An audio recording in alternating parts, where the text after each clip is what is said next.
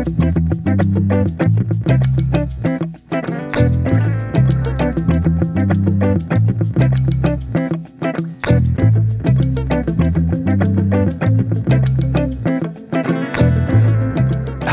I'm Stuart Chittenden, and this is Lives, a conversation featuring fresh voices and diverse perspectives on culture, community, business, and more.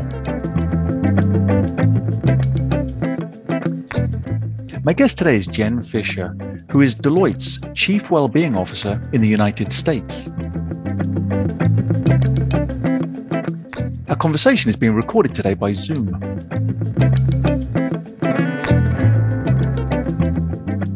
Jen Fisher currently serves as Deloitte's Chief Wellbeing Officer in the United States, where she drives the strategy and innovation around work life, health, and wellness. In her role, she empowers Deloitte's people to prioritize their well-being so they can be at their best in both their professional and personal lives.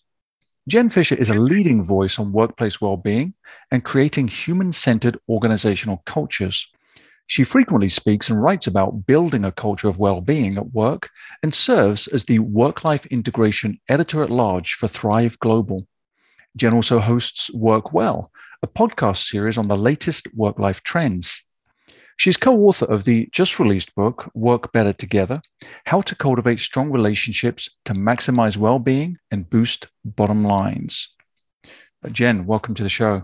Thanks for having me. It's great to be here today. As we were chatting off air, I wanted to start just by setting the stage, as it were. How did you get into well-being as a professional focus?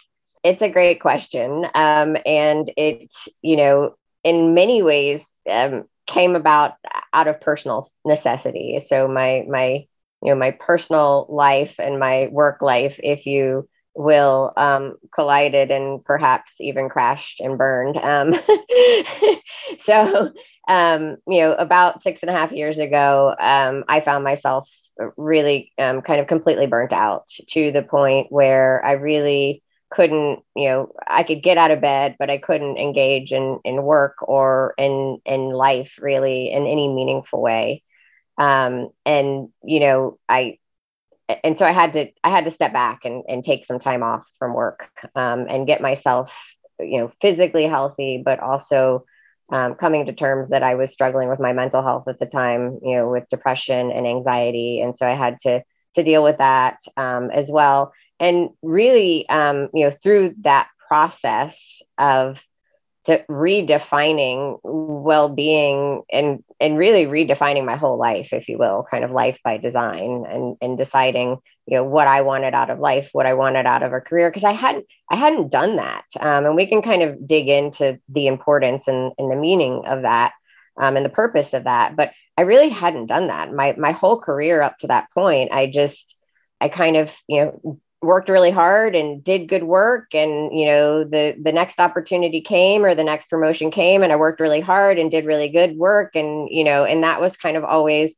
my philosophy. I never really thought about okay, well, who do I want to be and what do I want to do? And what does that look like? And so, the working really hard and what my life looked like were all choices that I made, but it was, I prided myself on getting to the gym for an hour a day. And that probably meant that I got 3 to 4 hours of sleep per night and I was working or doing whatever else I was doing in my life at the time. And that wasn't sustainable. I mean, that in addition to some other things, really led to the burnout. And so I had to kind of reckon with all of those things and redefine what that was going to look like in my life. And I became very passionate about that and passionate more so about wanting to help others not get to where I got in order to be successful, to really, be thoughtful and intentional.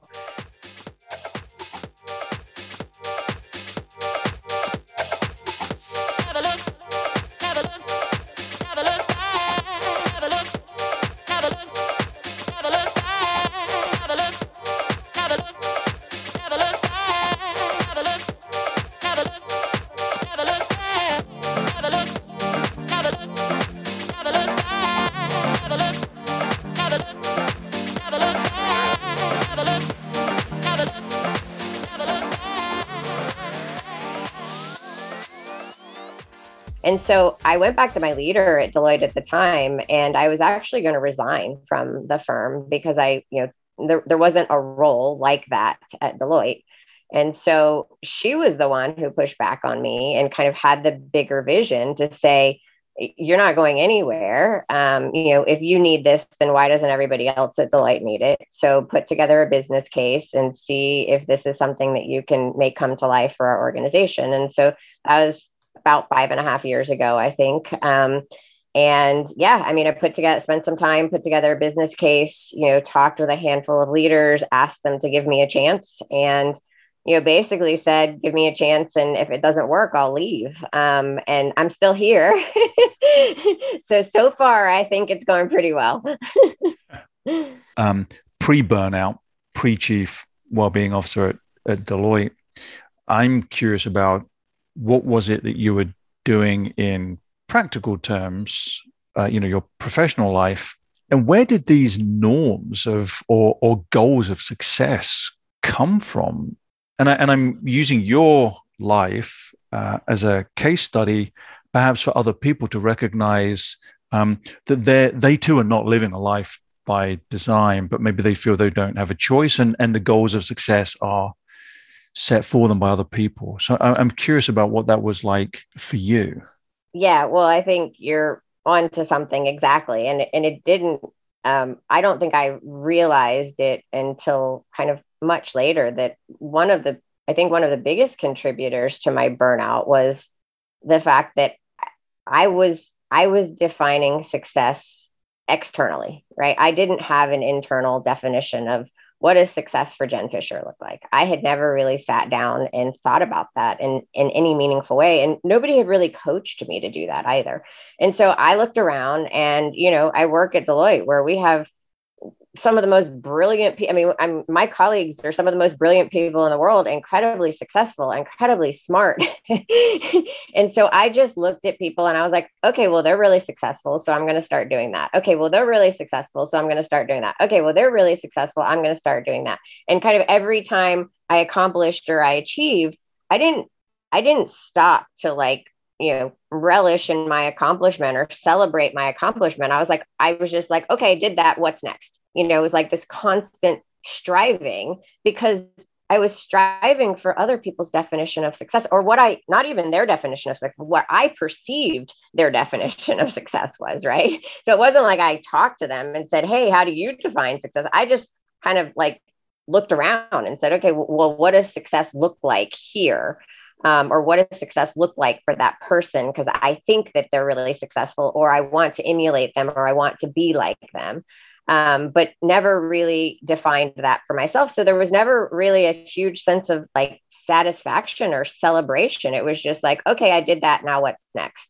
I never took the time to celebrate those accomplishments and say, is this enough? Is this enough for me? Is this getting me closer to where I want to be? Is this who Jen Fisher wants to be? And that's exhausting. That in itself, can lead to burnout. And so I think that was a huge factor in my burnout, in addition to kind of the way the choices I was making in terms of how I was living my life. How hard was it for you to, wow, I don't even know if this is a way to describe it, but in some ways have a positive epiphany that things were bottoming out negatively for you? Was it hard to confront that reality for yourself? It was, and I was in complete denial. And here's the thing about burnout, that I talk about a lot is, burnout is like the frog in the boiling pot of water, right? Burnout sneaks up on you. It starts out as, you're tired, then you're exhausted, then, there's lots of signs and symptoms. You're moody. I think a lot of us have been feeling a lot of those things over the last 15 months, right? That doesn't necessarily mean burnout, but it kind of sneaks up on you. So you start to see and recognize, and more importantly, people that cared about me were kind of like, hey, you're a little off, they started to kind of recognize that I was very moody. I was very reactive. My work product was suffering. My relationships, quite frankly, were suffering. But I didn't want to admit it. I was in complete denial because, again, I looked around and everybody I looked at, I was like, how come they have it all together? Like they're the, perfect employee, perfect spouse, perfect child, like whatever all the roles that all of us play in our life. Everybody else, I mean, we're great at showing up and pretending like we have it all together, right? Like we can, and then you start to have the conversations, or I did later on, but I didn't want to admit it because for me at that time, like I just felt like it was failure, right? Like, why can't I show up and be all of these things? Because it seems like everybody else can. And so there must be something wrong with me. And so I fought it. And I was just of the mindset that I will power through, and at some point it will get better. And so I don't know that I ever actually like accepted it until my body finally said, okay, if you're not going to do something about it, I'm going to make you do something about it.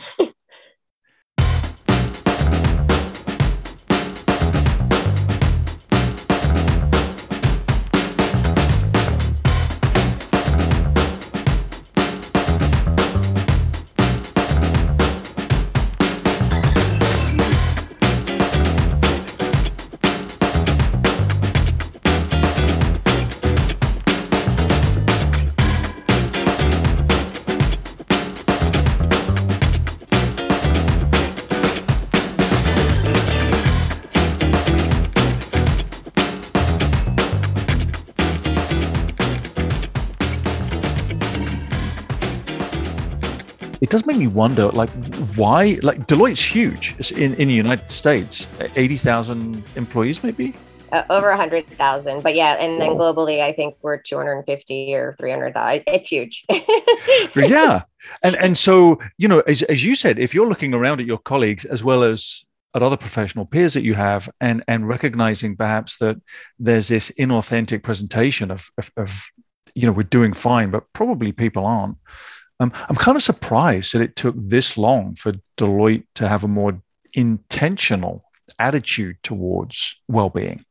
I wouldn't say that we didn't have an intentional attitude towards it. There just wasn't. I mean, we've had a long history of programs and tools and resources that are and benefits that are available for our people to avail themselves of, that are well in the well-being health space, right? We just didn't have a single leader like the role that I have now. That is, I mean, honestly, when I talk about my role and I get into the specifics, it's less about the programs that we have, because we have incredible programs and we have a long history of having incredible programs. It's culture, and it's culture change, right? And it's mindset, and it's behavior change, right? I mean, you take a high performance organization, high performing individuals, really human beings in general, are not very good at, we sacrifice ourselves above all else, right? Like we say, I'll sleep when this gets done. I'll exercise when this gets done. I'll do, we always kind of we put aside, or, push off the self-care components. And really it was kind of a recognition, or the business case was a recognition of, high performance and well-being aren't mutually exclusive. In fact, they go hand in hand. And I think, the world was, in a lot of ways, the corporate world in a lot of ways was starting to really recognize that. I mean, there's been industries that recognize that. Look at sports, right? that have recognized that for a long time, but it just it hasn't really been until recently, Deloitte and otherwise, where there's been an expectation of the workforce that they work for organizations that care about who they are, not just at work, but like who they are as whole people.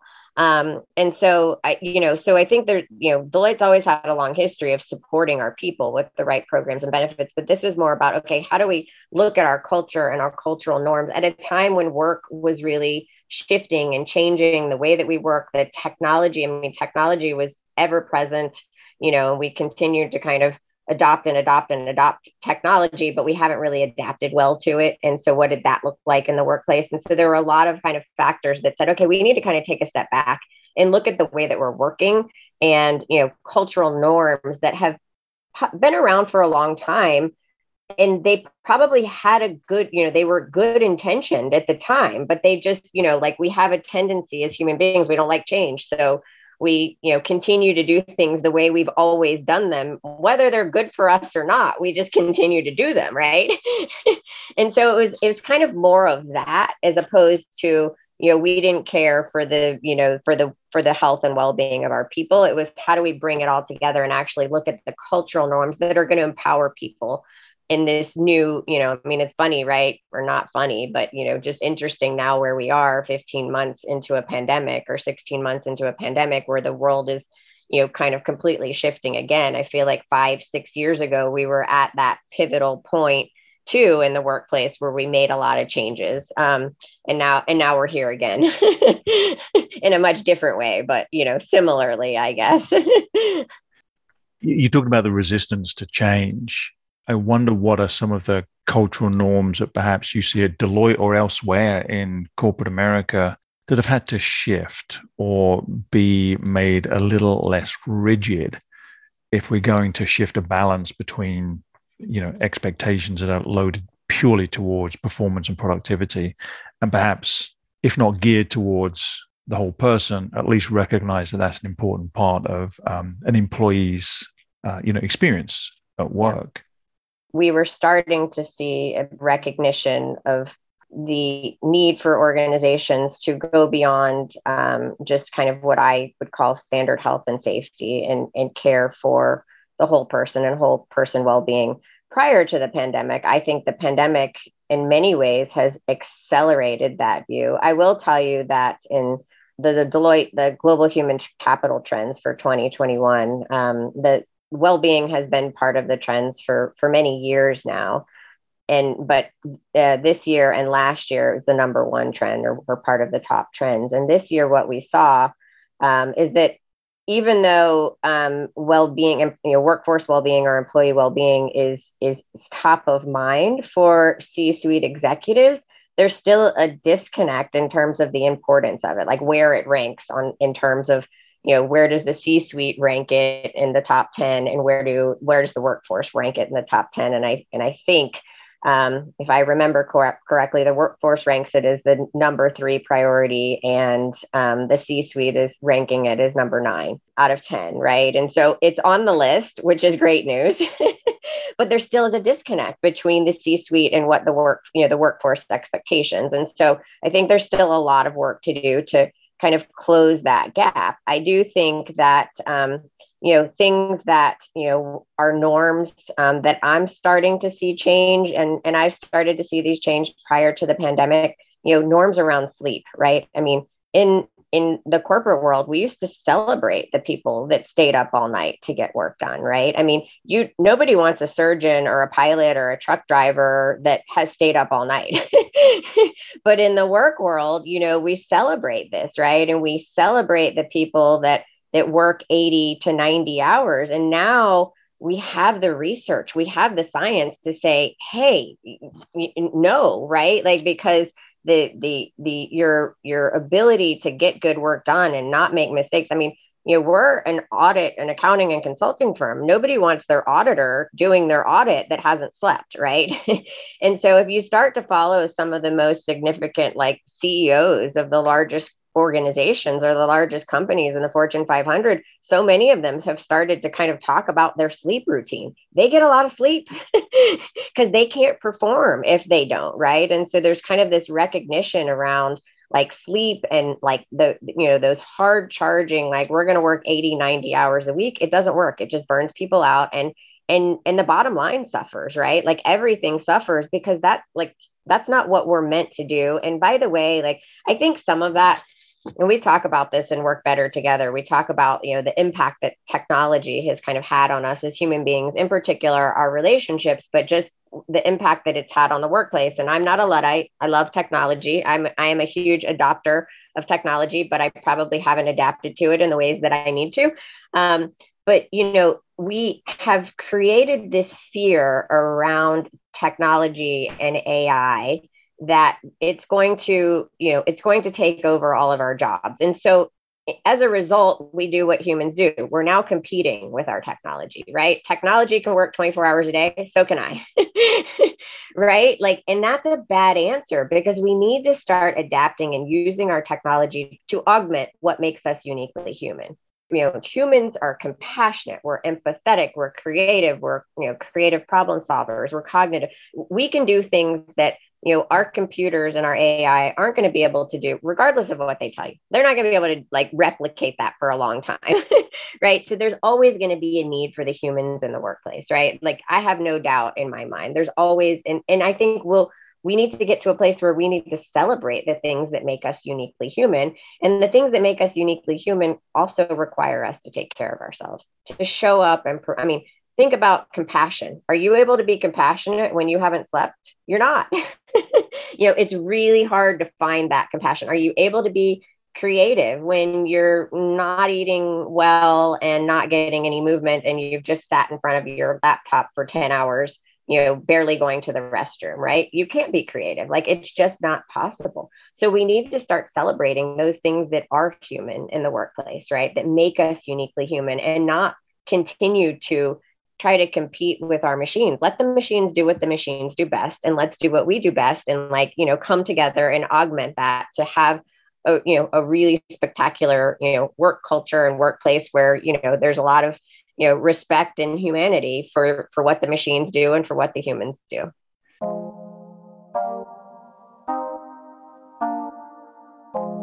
Oh my mate. Hey, you made a permanent home in my head. You moving like a goddess, come my way, my way, my way. Your hips on the move, only a real one can do what you do. I caught a body, but you was the shooter. Damn, shot me down one time. Now you wanna hug me down, long time. Funny how the love can change sometimes. So me say, hey, Paco for Bago, I'm pulling up on you. Let me show you my world. Oh. She told me that I make her feel alive. I can see the goodness in your eyes. We can take a trip, just you and I. You got it. Oh my, oh my, oh my, oh my, oh my. Adicto a ti, mi flaca. Tu cuerpo sacude como un maraca. Te miro y miro, so sube y baja. Como en Caracas bailamos al ritmo del bajo. So how do you know that what you're trying to achieve is working?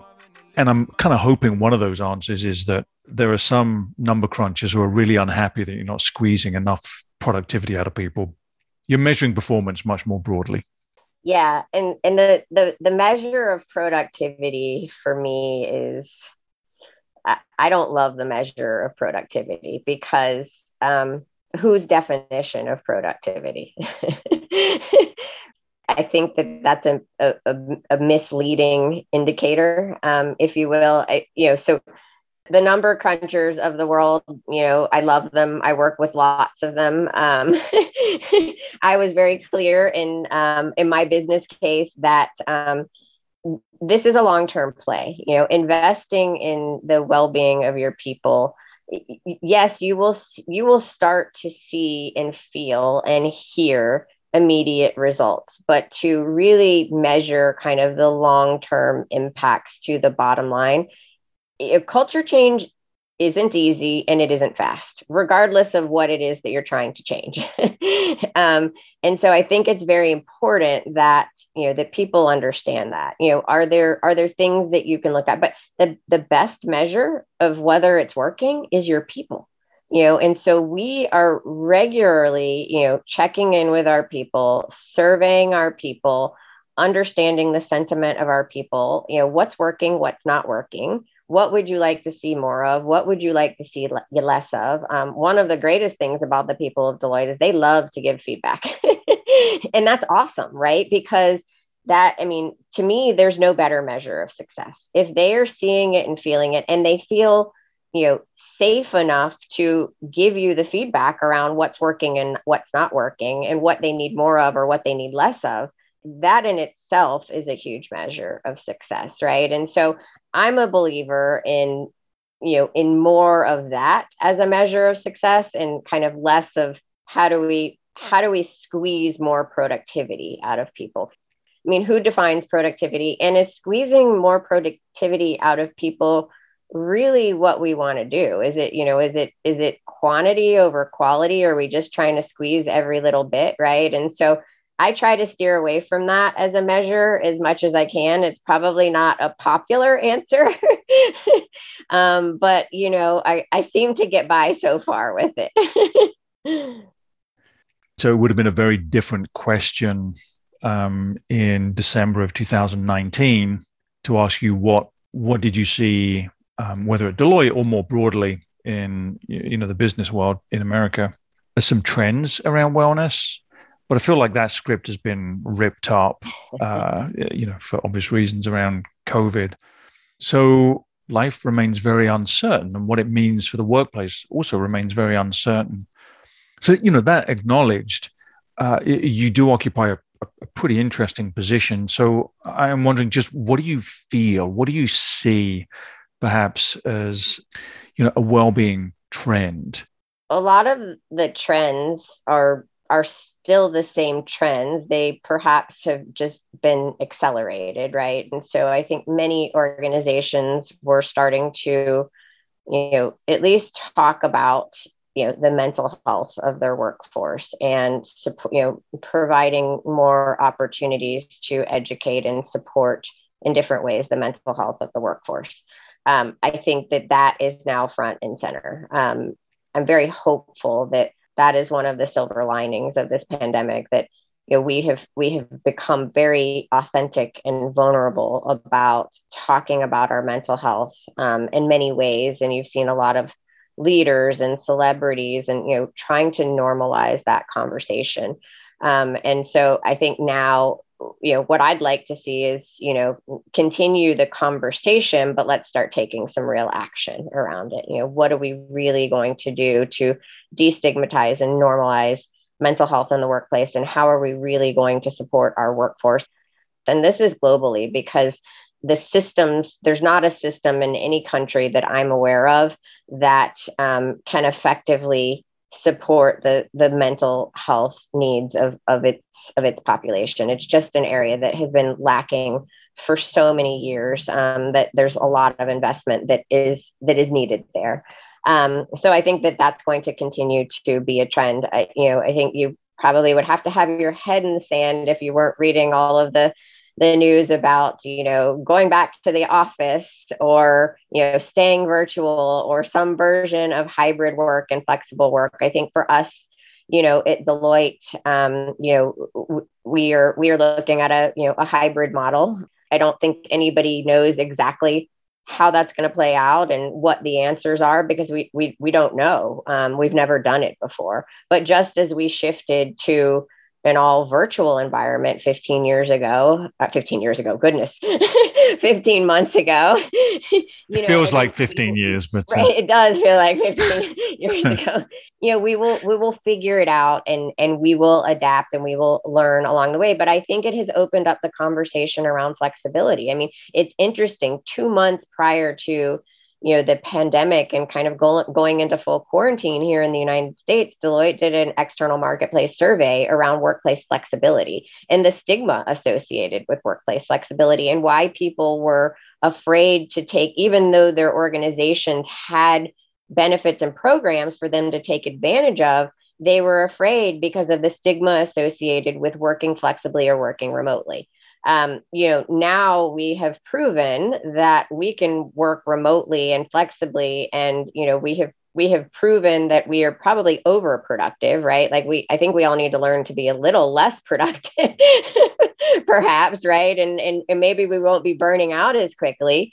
But so I think the next big thing is, what is the future of kind of the hybrid workplace, and allowing, at Deloitte, allowing people to kind of choose, and opt into the style of work that works for them, depending on what their life needs are. There are people that like to go into the office because it's very social, and human connection is very important. There are people that are at a point in their life where they need more flexibility and want to be home because they have kids or they're taking care of, elderly parents. There's just all kinds of preferences, right? And so, workplaces and companies are going to have to adapt to what those needs are. I've been reading a lot about the Great Resignation, right? Like people, again, they want to work for an organization that, cares about them as a human being and what their needs are. And it's not just about the company all the time, right? And when you take care of your workforce takes care of you. Like that's been proven time and time again, right? And so, worrying about metrics around productivity. I get it, right? But again, I just, and maybe it's because of my makeup and what my title is, but when you take care of your workforce takes care of you. People are increasingly making choices about what does well-being look like for them. And this American norm around work, just generally, regardless of, Deloitte or corporate America, it's really strong and powerful. And so that suggestion that if you're not working, that somehow there is something lacking.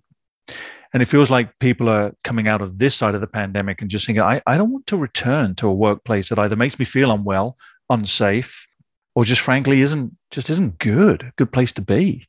Right. And I think, it's interesting, right? Because it's human nature, it's human psychology. We all want to get back to some feeling of normal because everything was stripped away from us, and it kind of almost overnight. Right. And so this desire to kind of get back to normal or go back to normal, I keep encouraging people, let's move forward, right? Normal or like where we came from wasn't so fantastic. We want to remember the good and kind of forget the bad. And there's nothing wrong with that, right? But let's remember both and go forward and make it better, right? But I think it's just everybody wants to feel some sense of normalcy. We all want, I think we're all just hugely lacking in kind of human connection, right? Outside of the people in our immediate family who are fantastic. But, after 15 months, we get sick of them too, right? Like 24/7. I love my husband, but boy, I really want to see other people now and hang out with them just for a few minutes. So from my view is, it's not always about the money, right? I think people are thinking about life in a different way, right? And what is okay with them and what's not okay with them, right? And so is jumping back into something that wasn't that great to begin with, prior to the pandemic is, are you going back just for the sake of going back, or are you going to make different decisions for yourself? And I think that that's a really healthy and positive conversation for all of us to be having, with ourselves and with our loved ones as we make those decisions. And I don't think that it's that people don't want to work hard. I think by nature, people want to work hard. We find meaning and purpose in the work that we do. And that's really important to us as human beings. I think what's happening is people are just thinking about life and work and the role that work plays in their life differently than they ever had before. Because perhaps before we weren't really given a choice. It was just what we did. It was just, you got a job and you went to work, and I think that there's enough people that are kind of stepping back and saying, let me reassess and kind of figure out what I want my life to look like, and then move forward in the right role at the right organization for me.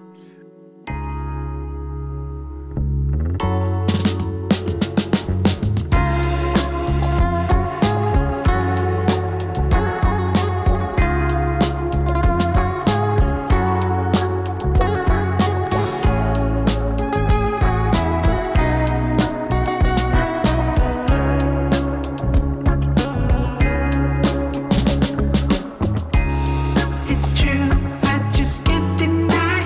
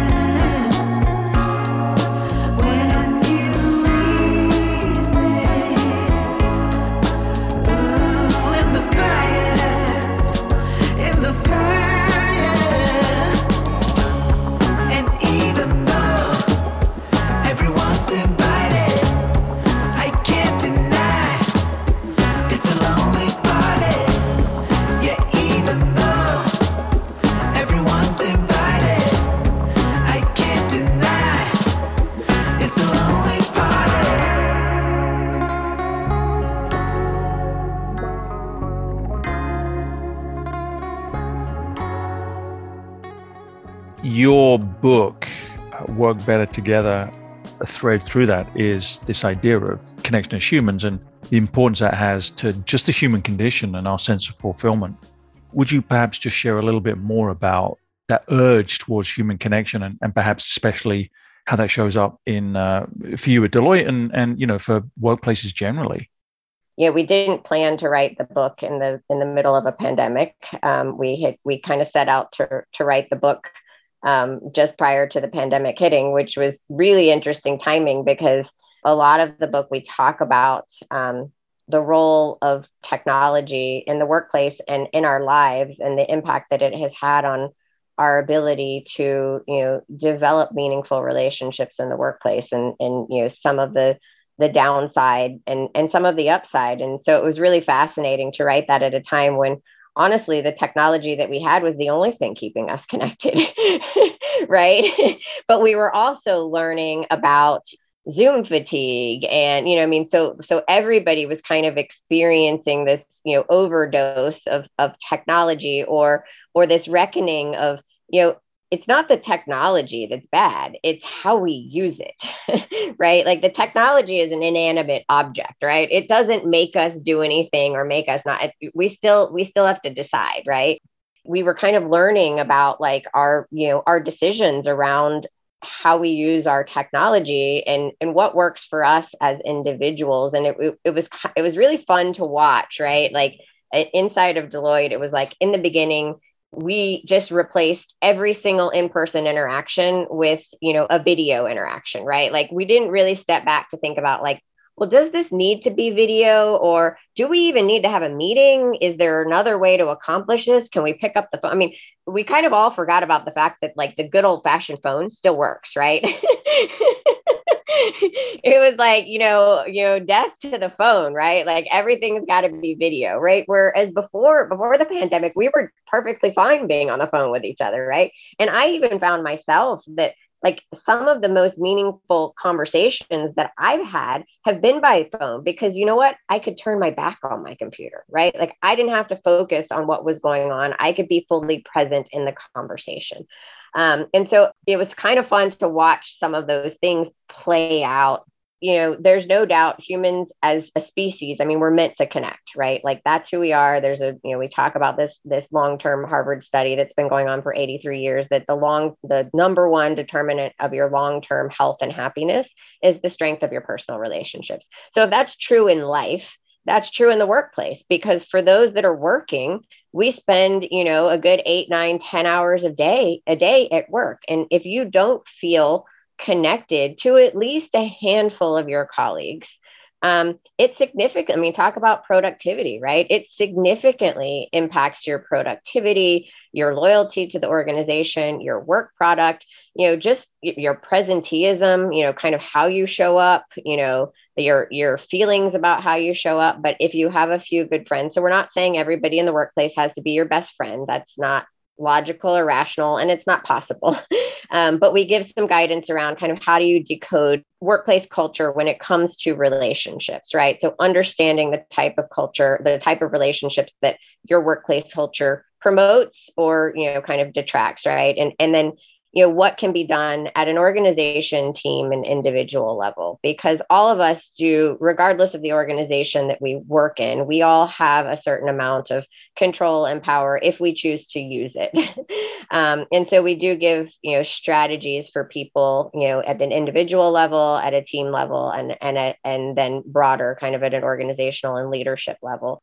It's just such a fascinating time because I do think that when we talk about the future of work and kind of more human workplaces and humanity in the workplace and, optimizing human potential and who we are as human beings, the foundation of that is strong relationships. None of that can be done, without strong relationships, without feeling safe, and psychological safety, without feeling like we can be authentic and fully show up as ourselves and celebrate that.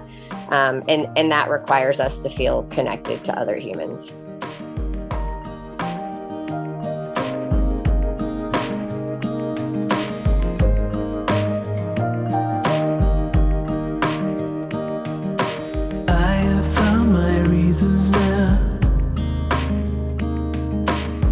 My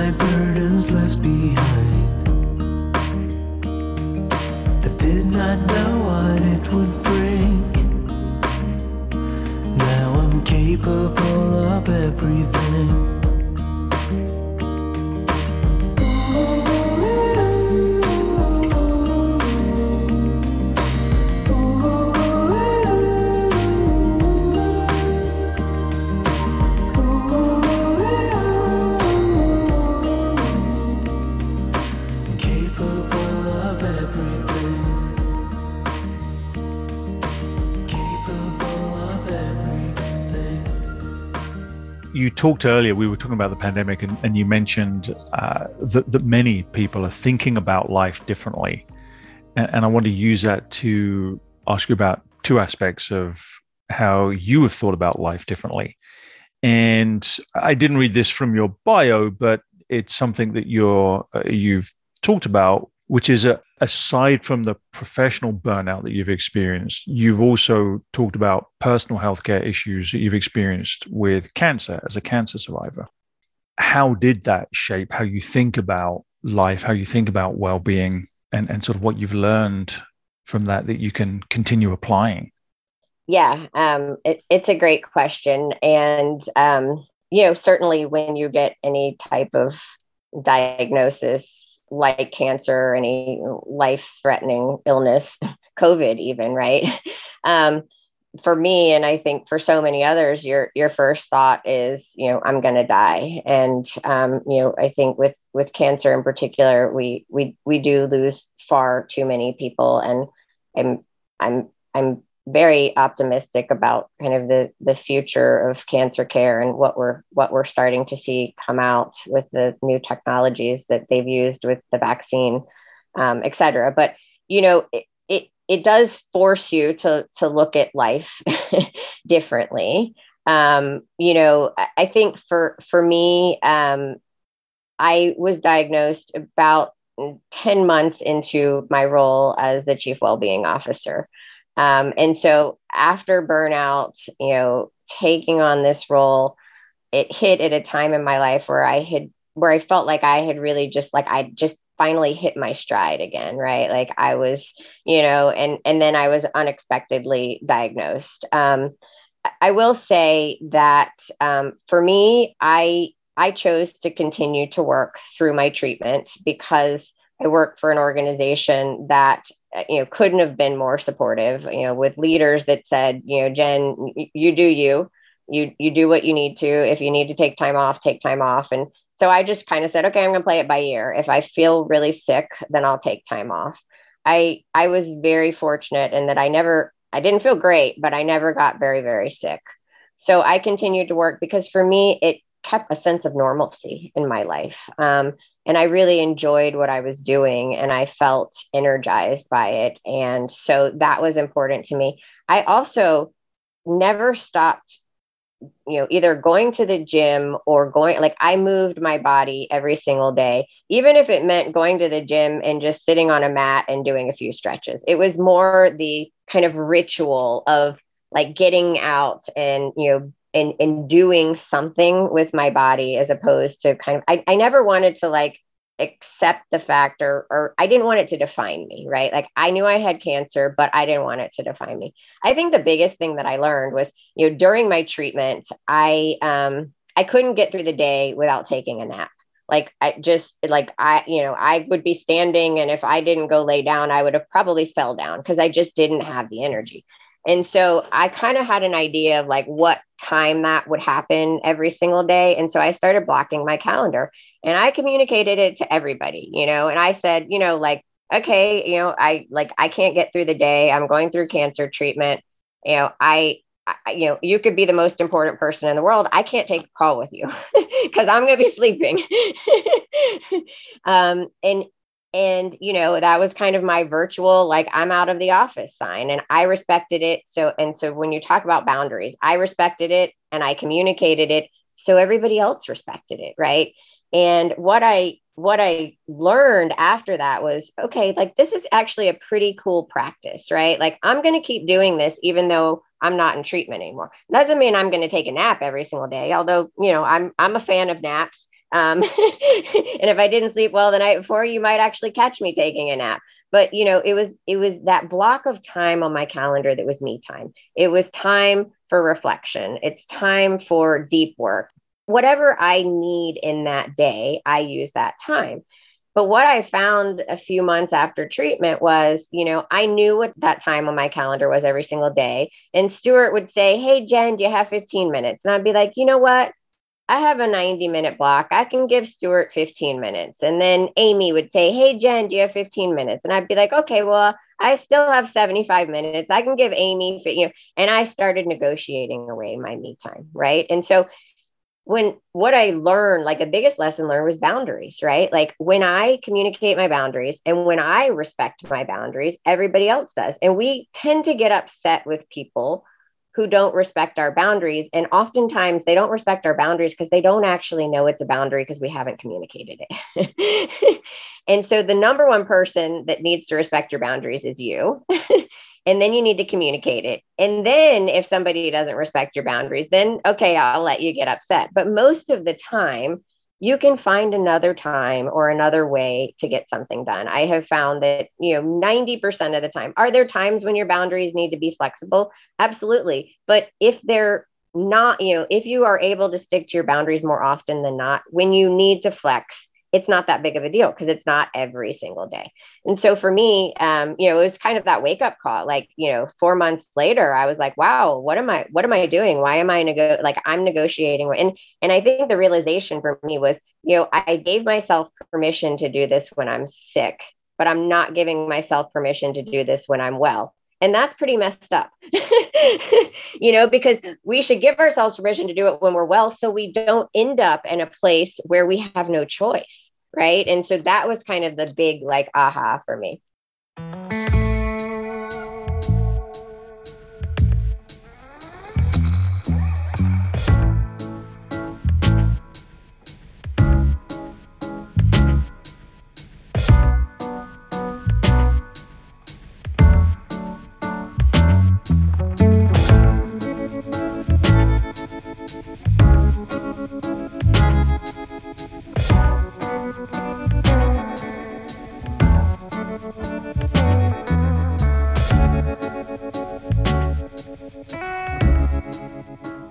You host a well-being specific podcast. The people you speak with are fascinating people that live in that world or can speak to aspects of that world in our lives. I'm wondering if there's anything that has just sort of surprised you, or perhaps a lesson that you've learned.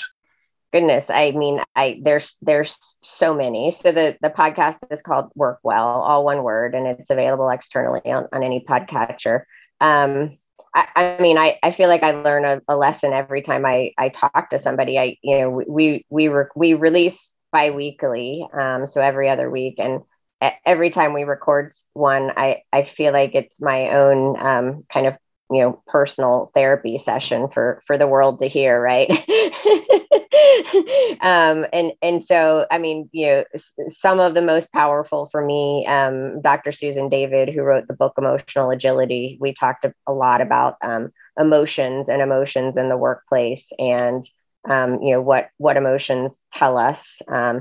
We just released one with Dr. Judson Brewer around anxiety and unwinding anxiety and strategies for anxiety. And, he talks about, getting curious about the anxiety. And as somebody who lives with anxiety, that was, I read his book and then I had him on the podcast. And so, just the whole idea of getting curious around the anxiety as a way to, as a strategy to combat anxiety has been a game changer for me. To just take that moment and be like, why, where is this, getting curious instead of coping or, in ways that aren't healthy, really getting curious as to why I'm feeling this way, instead of what I'm feeling, but, the why. So that was really powerful. But gosh, I feel like I learned something probably like you do, right, from every single guest. And so it's hard to pick one or pick a favorite, right? Because they're all awesome. And I feel like I learned something, every single time.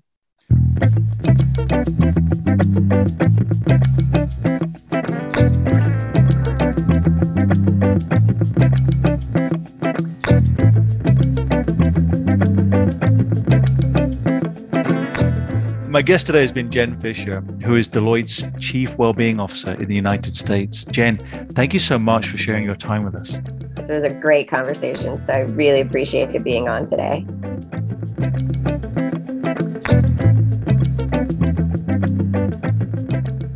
I definitely do have favorite guests, but I can't say that on air because then everybody will get offended. I'm one of them, right? Totally. New number one. Thanks, everybody. I figured, right?